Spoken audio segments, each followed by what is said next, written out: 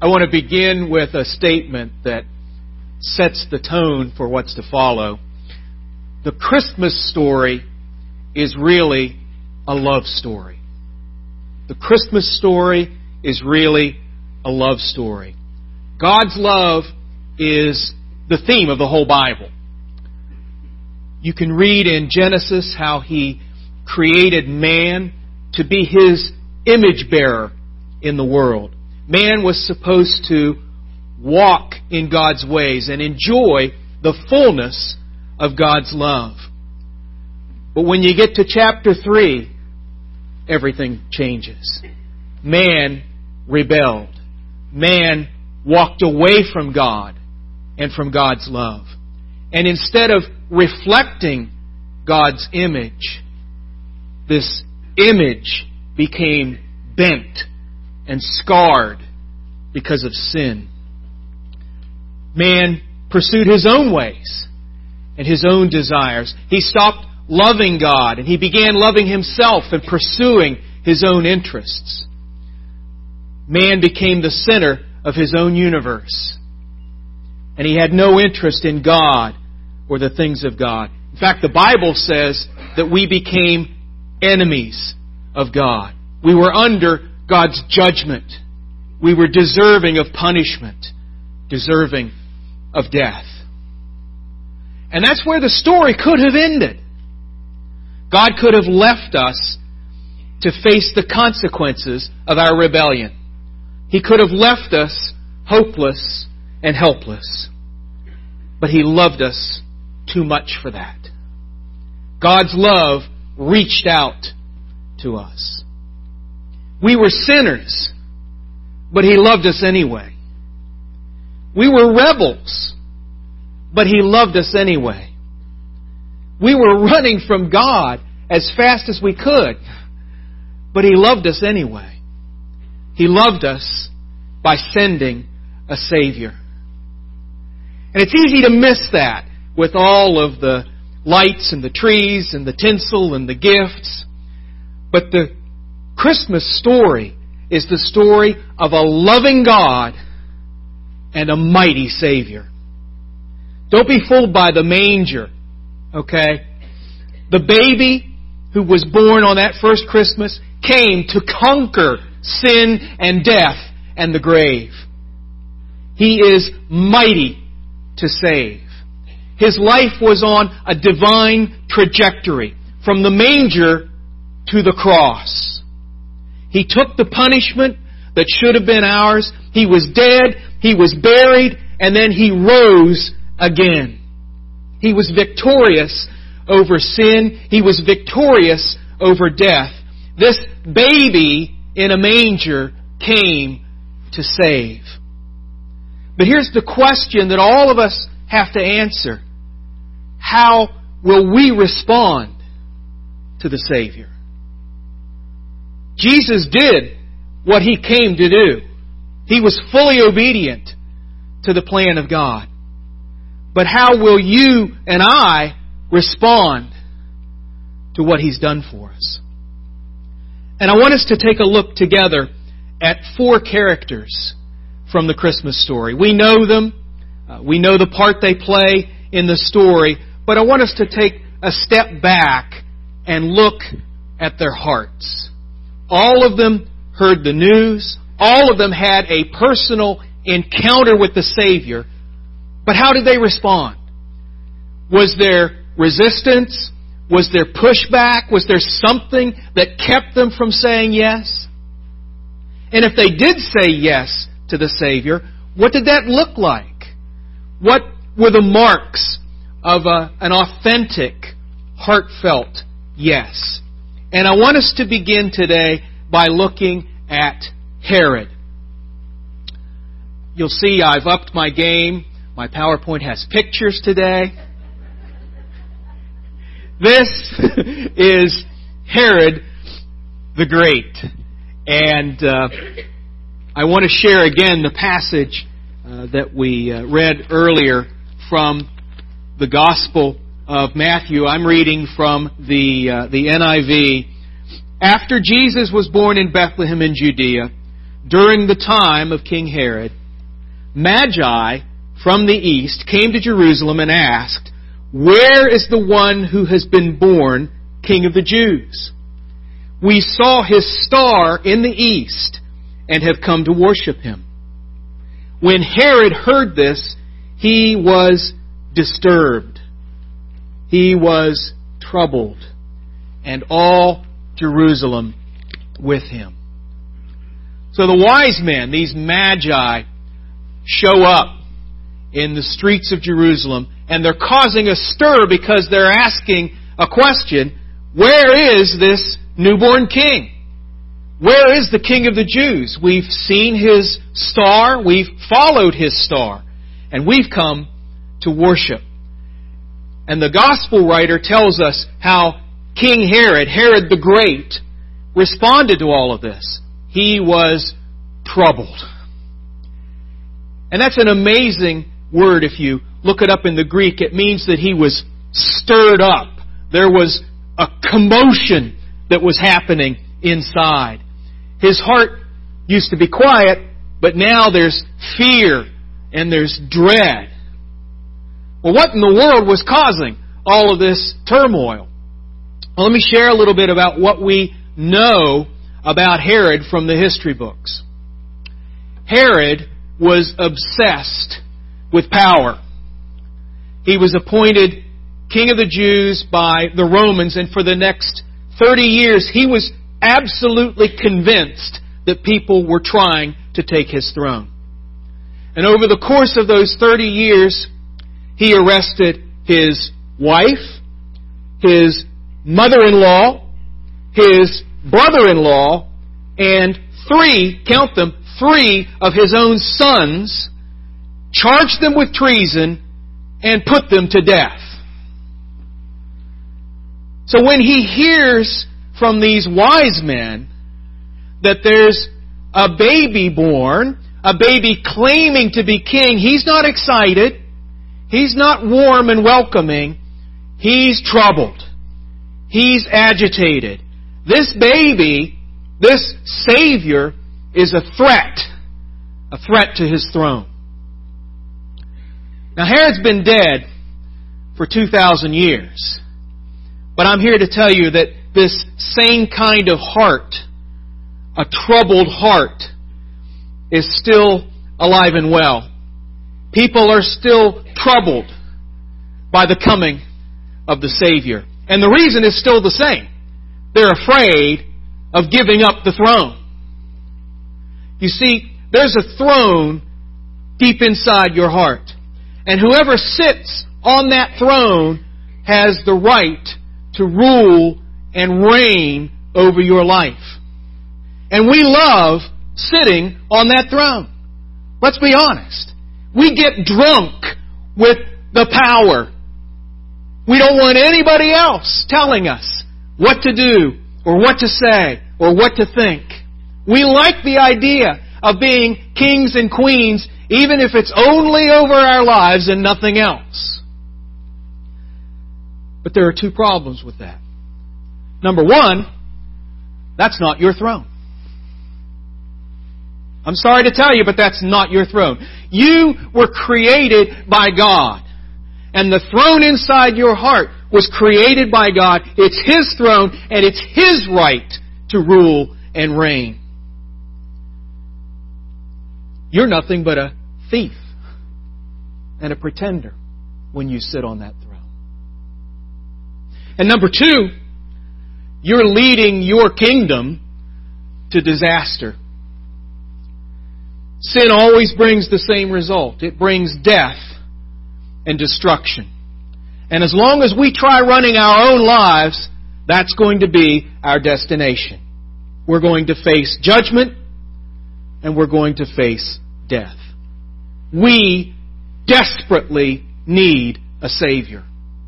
We desperately need for God to retake the throne and make our life what it was meant to be. Only He can put us on the right course, okay? Only He can save us. You and I, we can't afford a troubled heart. Herod died a miserable painful death, and he died without hope. He had wealth. He had power in this life. He was the most powerful man in his whole kingdom, all of Judea. But in the end, it meant nothing without the Savior. Let Jesus sit on the throne of your heart and let Him change your destination. Let Him change your destiny. It's His throne. So that's Herod's heart, the troubled heart. I want us to take a look at the innkeeper next. You remember the innkeeper from the story, I'm sure. I want to read now from Luke's Gospel. Luke tells us this part of the story. Luke chapter 2, verse 7. And she gave birth to her firstborn, a son. She wrapped him in cloths and placed him in a manger. Why? Because there was no room for them in the inn. If you remember the story, the Romans ordered a census. Everyone throughout the empire was required to return to their ancestral city. Joseph was from David's line. So when the time came, he and his wife Mary had to travel to David's hometown. That's Bethlehem.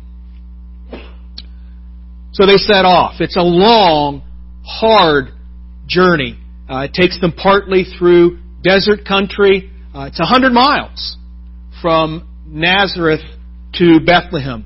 And it probably would have taken them 8 to 10 days to make this trip. No rest stops, no restaurants, no Holiday Inn Express. Walking through the desert, Joseph walking, Mary riding on a donkey, day and night, dusty trails. Mary's almost ready to deliver, and they finally arrive in Bethlehem. Now, Bethlehem's not a big city like Jerusalem. It's usually a quiet town, but now it's bustling with all of these visitors and soldiers and census takers. The streets are jam-packed. Mary and Joseph push their way to the inn, and they try to get a room for the night. And even though Mary's ready to deliver, the innkeeper says, "I'm sorry, folks, there's no room. I'm filled to capacity. Every room, every space that I've got is filled. I can't possibly make arrangements for you." And today, there are still many people who suffer from the innkeeper's heart. There's no room. No room for the Savior. Busyness seems to be a fact of life in the 21st century. We can't even have a quiet moment. A moment to rest and catch our breath. We have to be busy all the time. And that's why there are people who say, "I just don't have time for Jesus. I'm too busy. I have so many other interests. I have so many other commitments. There's just no room in my life for a Savior." They think life is like a giant buffet. I'll take a little bit of this, I'll take a little bit of that, and by the time they get to Jesus, their plate is full. Their plate is overflowing, and they say, "I've got no more room." I read something interesting a couple of weeks ago. It seems like a lot of this busyness in our lives is something we actually choose to do. It's a way that we try to keep ourselves from feeling like our lives are empty and pointless. Listen to what this writer says. And you can hear the tongue in the cheek. "Obviously, your life can't possibly be silly or trivial or meaningless if you're so busy. Completely booked. In demand every hour of every day." See, we're on a search We're on a search for meaning.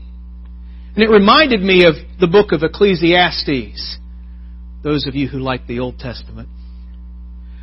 The writer of Ecclesiastes is on a search too. He's looking for meaning. And he samples everything that life has to offer. Work, pleasure, wealth, honor, accomplishments. His plate is full. But his life is still empty. He keeps searching for 12 chapters. And finally, at the end of the last chapter of the book, he comes to his conclusion. This is what he says. Now all has been heard. Here is the conclusion of the matter. Fear God and keep His commandments. For this is the whole duty of God. Know God. Fear God. Make room for the Savior, because at the end of the day, He's the only thing that really matters. The innkeeper's heart, his heart was full, but he didn't realize he was actually empty without the Savior. Don't fill up on the things the world has to offer. Only Jesus brings life. Only Jesus brings hope. Only Jesus saves. Only Jesus satisfies. Don't fill up on the stuff of the world. Get Jesus. Get Jesus. That's the heart of the innkeeper. A heart that's full of the wrong things. Then I want us to take a look at the wise men. Matthew, again, tells us their story.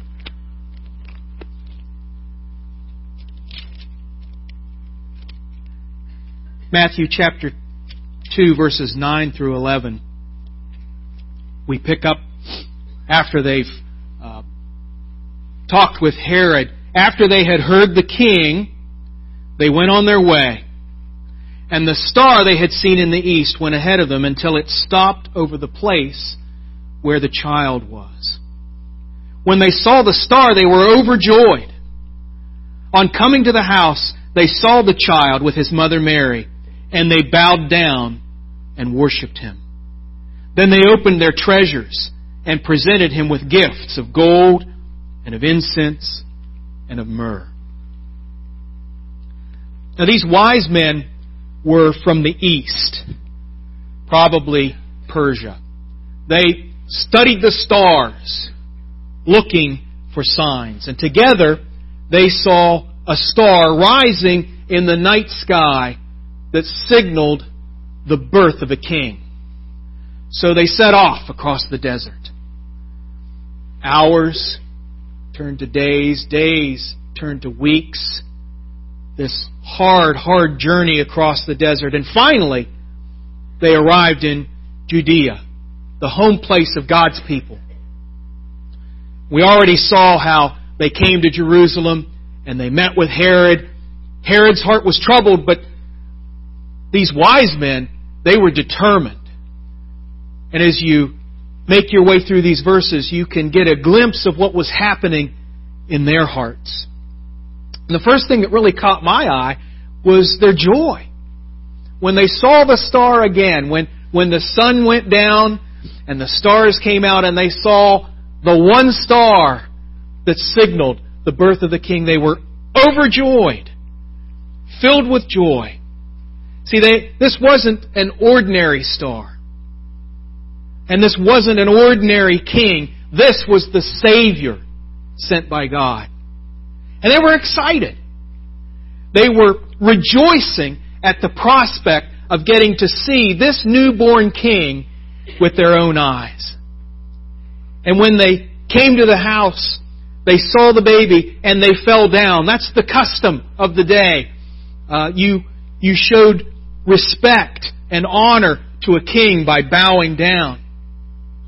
Now these were men of status and honor. Tradition says that they were kings themselves.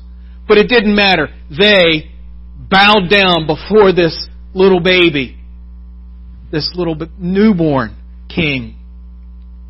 But Matthew says something else that's pretty amazing. Not only did the wise men bow, they also worshipped. See, they realized this was more than just a flesh and blood king. This was the king.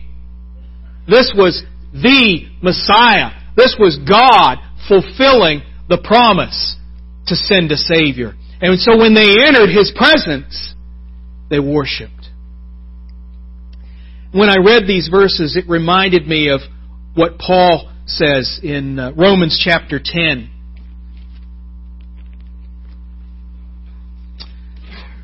Romans chapter 10, verses 9 and 10. Those of you who grew up learning the Romans road, you probably remember these verses. If you confess with your mouth Jesus is Lord, and believe in your heart that God raised Him from the dead, you will be saved. For it is with the heart that you believe and are justified, and it is with your mouth that you confess and are saved. So how do we enter the presence of the Savior? We enter into His presence with worship in our hearts. We bow. Now, I don't mean you have to bow on your knees. That's fine. But I'm talking about the heart. What's happening in the heart? Something happens when we worship. We lower ourselves and we lift up Jesus. We lower ourselves by confessing our sins. We confess that we've sinned against God. We confess that even our very best isn't enough to satisfy the commands of God. We see ourselves as we really are. We're sinners. And then we lift up Jesus. We confess Him. We confess that He is the Savior. We confess that He's the Son of the living God. He's the one who rose from the dead to save me from my sins. We confess it with our hearts and our mouths, and we submit ourselves to His Lordship. That's a worshipful heart. So these wise men, they rejoiced and then they worshiped, and then finally they gave. See, they didn't come empty-handed. They were going across the desert for weeks, but they prepared. They came with gifts. Now, I'm not saying that you have to give something to be saved. Absolutely not. The Bible says that salvation is the free gift of God. But their giving was a proof that this worship of theirs was real. It was authentic. It was more than just talk. They backed it up with action. And so, you and I, we should be willing to test ourselves. Do we really have a faith and a worship that's real? Have we really received Jesus into our hearts and lives? And there's a verse in 2 Corinthians, Paul writing again to Christians in Corinth. Chapter 13, verse 5. Listen to what he says. Examine yourselves to see whether you are in the faith. Test yourselves. Do you not realize that Christ Jesus is in you? Unless, of course, you fail the test. You know, I can't think of anybody in the Gospels who encountered Jesus and wasn't changed. And when Jesus takes the throne in your life, there's a new life that happens. There's a new hope that you have. And it changes everything. The way we act, the way we think, the way we see the world around us. We have a desire now for the things of God. We have a desire to fellowship and to open up His Word and to be a part of the work that He's doing. But I hope you understand that it's entirely possible to come to church and sing the songs and do all of the churchy things and lull ourselves into believing we've been saved when we haven't. Paul asks a pretty blunt question. Can you pass the test? Take a hard look at yourself. Is Jesus real in your life? I'm not asking if you come to church every week. I'm not asking if you drop money into the offering plate. I'm not asking if you've memorized the praise songs. Is Jesus real in your life? Is there proof of a change in your life because Jesus has taken up residence? I'm challenging everyone in the room today to test yourselves. Examine yourselves. No tricks, no lies. Is Jesus living in you? And if you can't say yes to that question, I pray that you will leave today meeting Jesus and knowing Jesus for yourself. These wise men came rejoicing. These wise men came worshiping. A genuine, authentic, heartfelt worship. And then I want to close with the shepherds. I love the shepherds. There's so much I can say about the shepherds. So much that I'll talk about them next week. I love their part in the story. You know, it's nighttime. They're out in the fields near Bethlehem. There's probably a fire going so they can keep themselves warm. The sky's dark. Maybe a few stars peeking through. And then, without any warning, an angel bursts into the sky above them.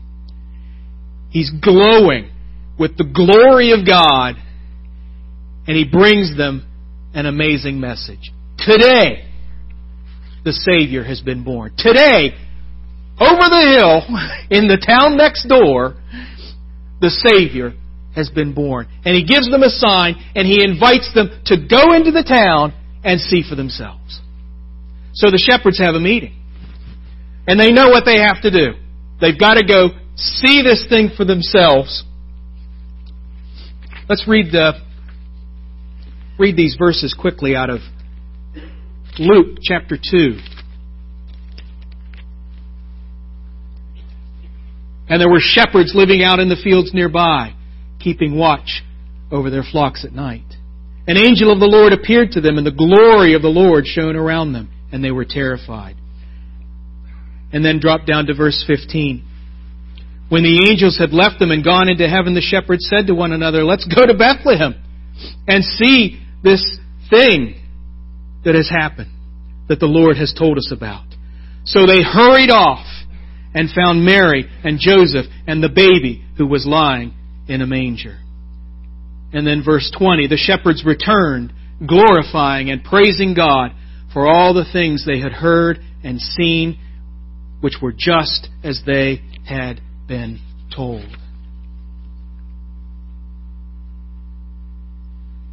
When the shepherds have their meeting, they know they've got to go, and they've got to go now. And the Scripture tells us they hurried off. I love the way it reinforces this rush, this excitement that's propelling them to go into the town. You know, when they heard the news, they didn't pull out their planners. Do we have any folks in the room that like their planners? They weren't looking at the calendar, seeing when they could fit it into their schedule. They hurried off. Right then, they dropped everything and they sped their way into the town. Hearing about it wasn't enough. They had to go, and they had to go now. There was a drive.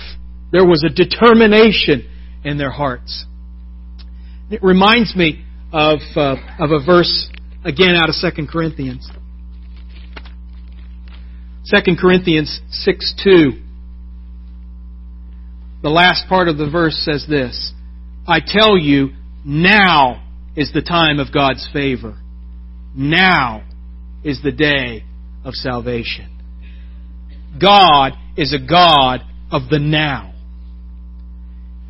God wants you to be saved, and He's inviting you now. His Holy Spirit is wooing you now. And when God speaks to you and stirs your heart, He's burdening you now, so you can respond now. He wants you to come to Jesus now. So if you hear His voice, don't put it off. Be like the shepherds. Hurry off and meet God yourself. I want you to consider something as you think about the story of these shepherds. There was something sacrificial about how the shepherds responded to this invitation from the angels. They had to leave the sheep behind. They hurried off. Okay, it was grab and go. There was no time for a bag lunch. They just headed off to the village. And these sheep, think about this, these sheep were their livelihood. There's no paycheck. There's no 401k. There's just a flock of sheep. But they left them behind as they went looking for the Savior. And it reminded me of one of the parables that Jesus told. In Matthew chapter 13,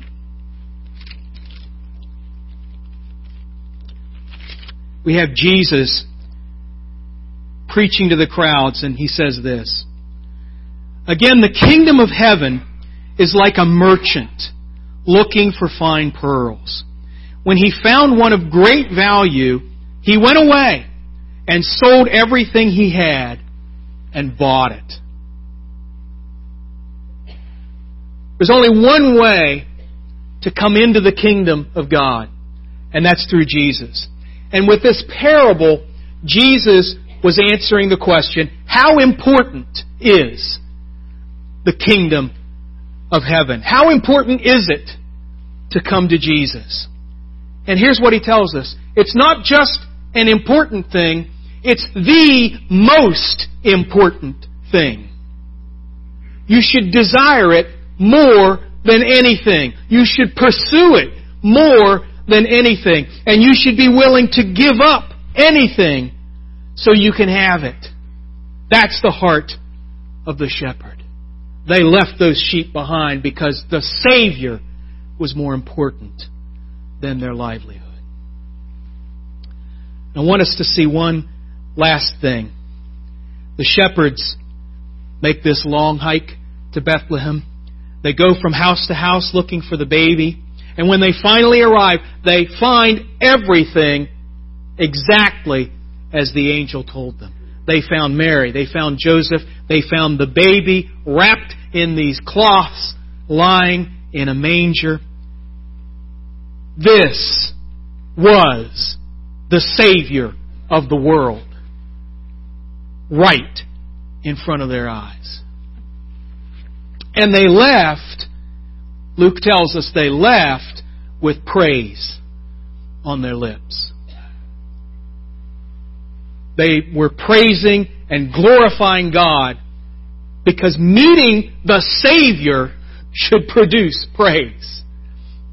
The Bible says that when you come to Jesus, you become a new creation.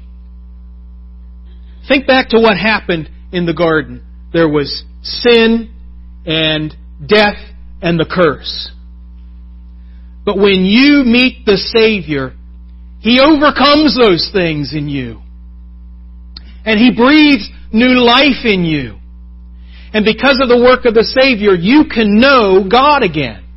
You can walk with God again. Every day in this life and throughout eternity. And knowing that and experiencing that for yourself should bring a hallelujah to your lips. I want to grab one more Old Testament verse, okay? Forgive me. You might remember Moses. We talked about Moses a couple of weeks. Exodus chapter 15. God miraculously brings His people through the Red Sea, and they stand on dry ground on the other side, and they look back. And what do they see? These waters of the Red Sea return, and they completely destroy the enemy. And what's the first thing they do?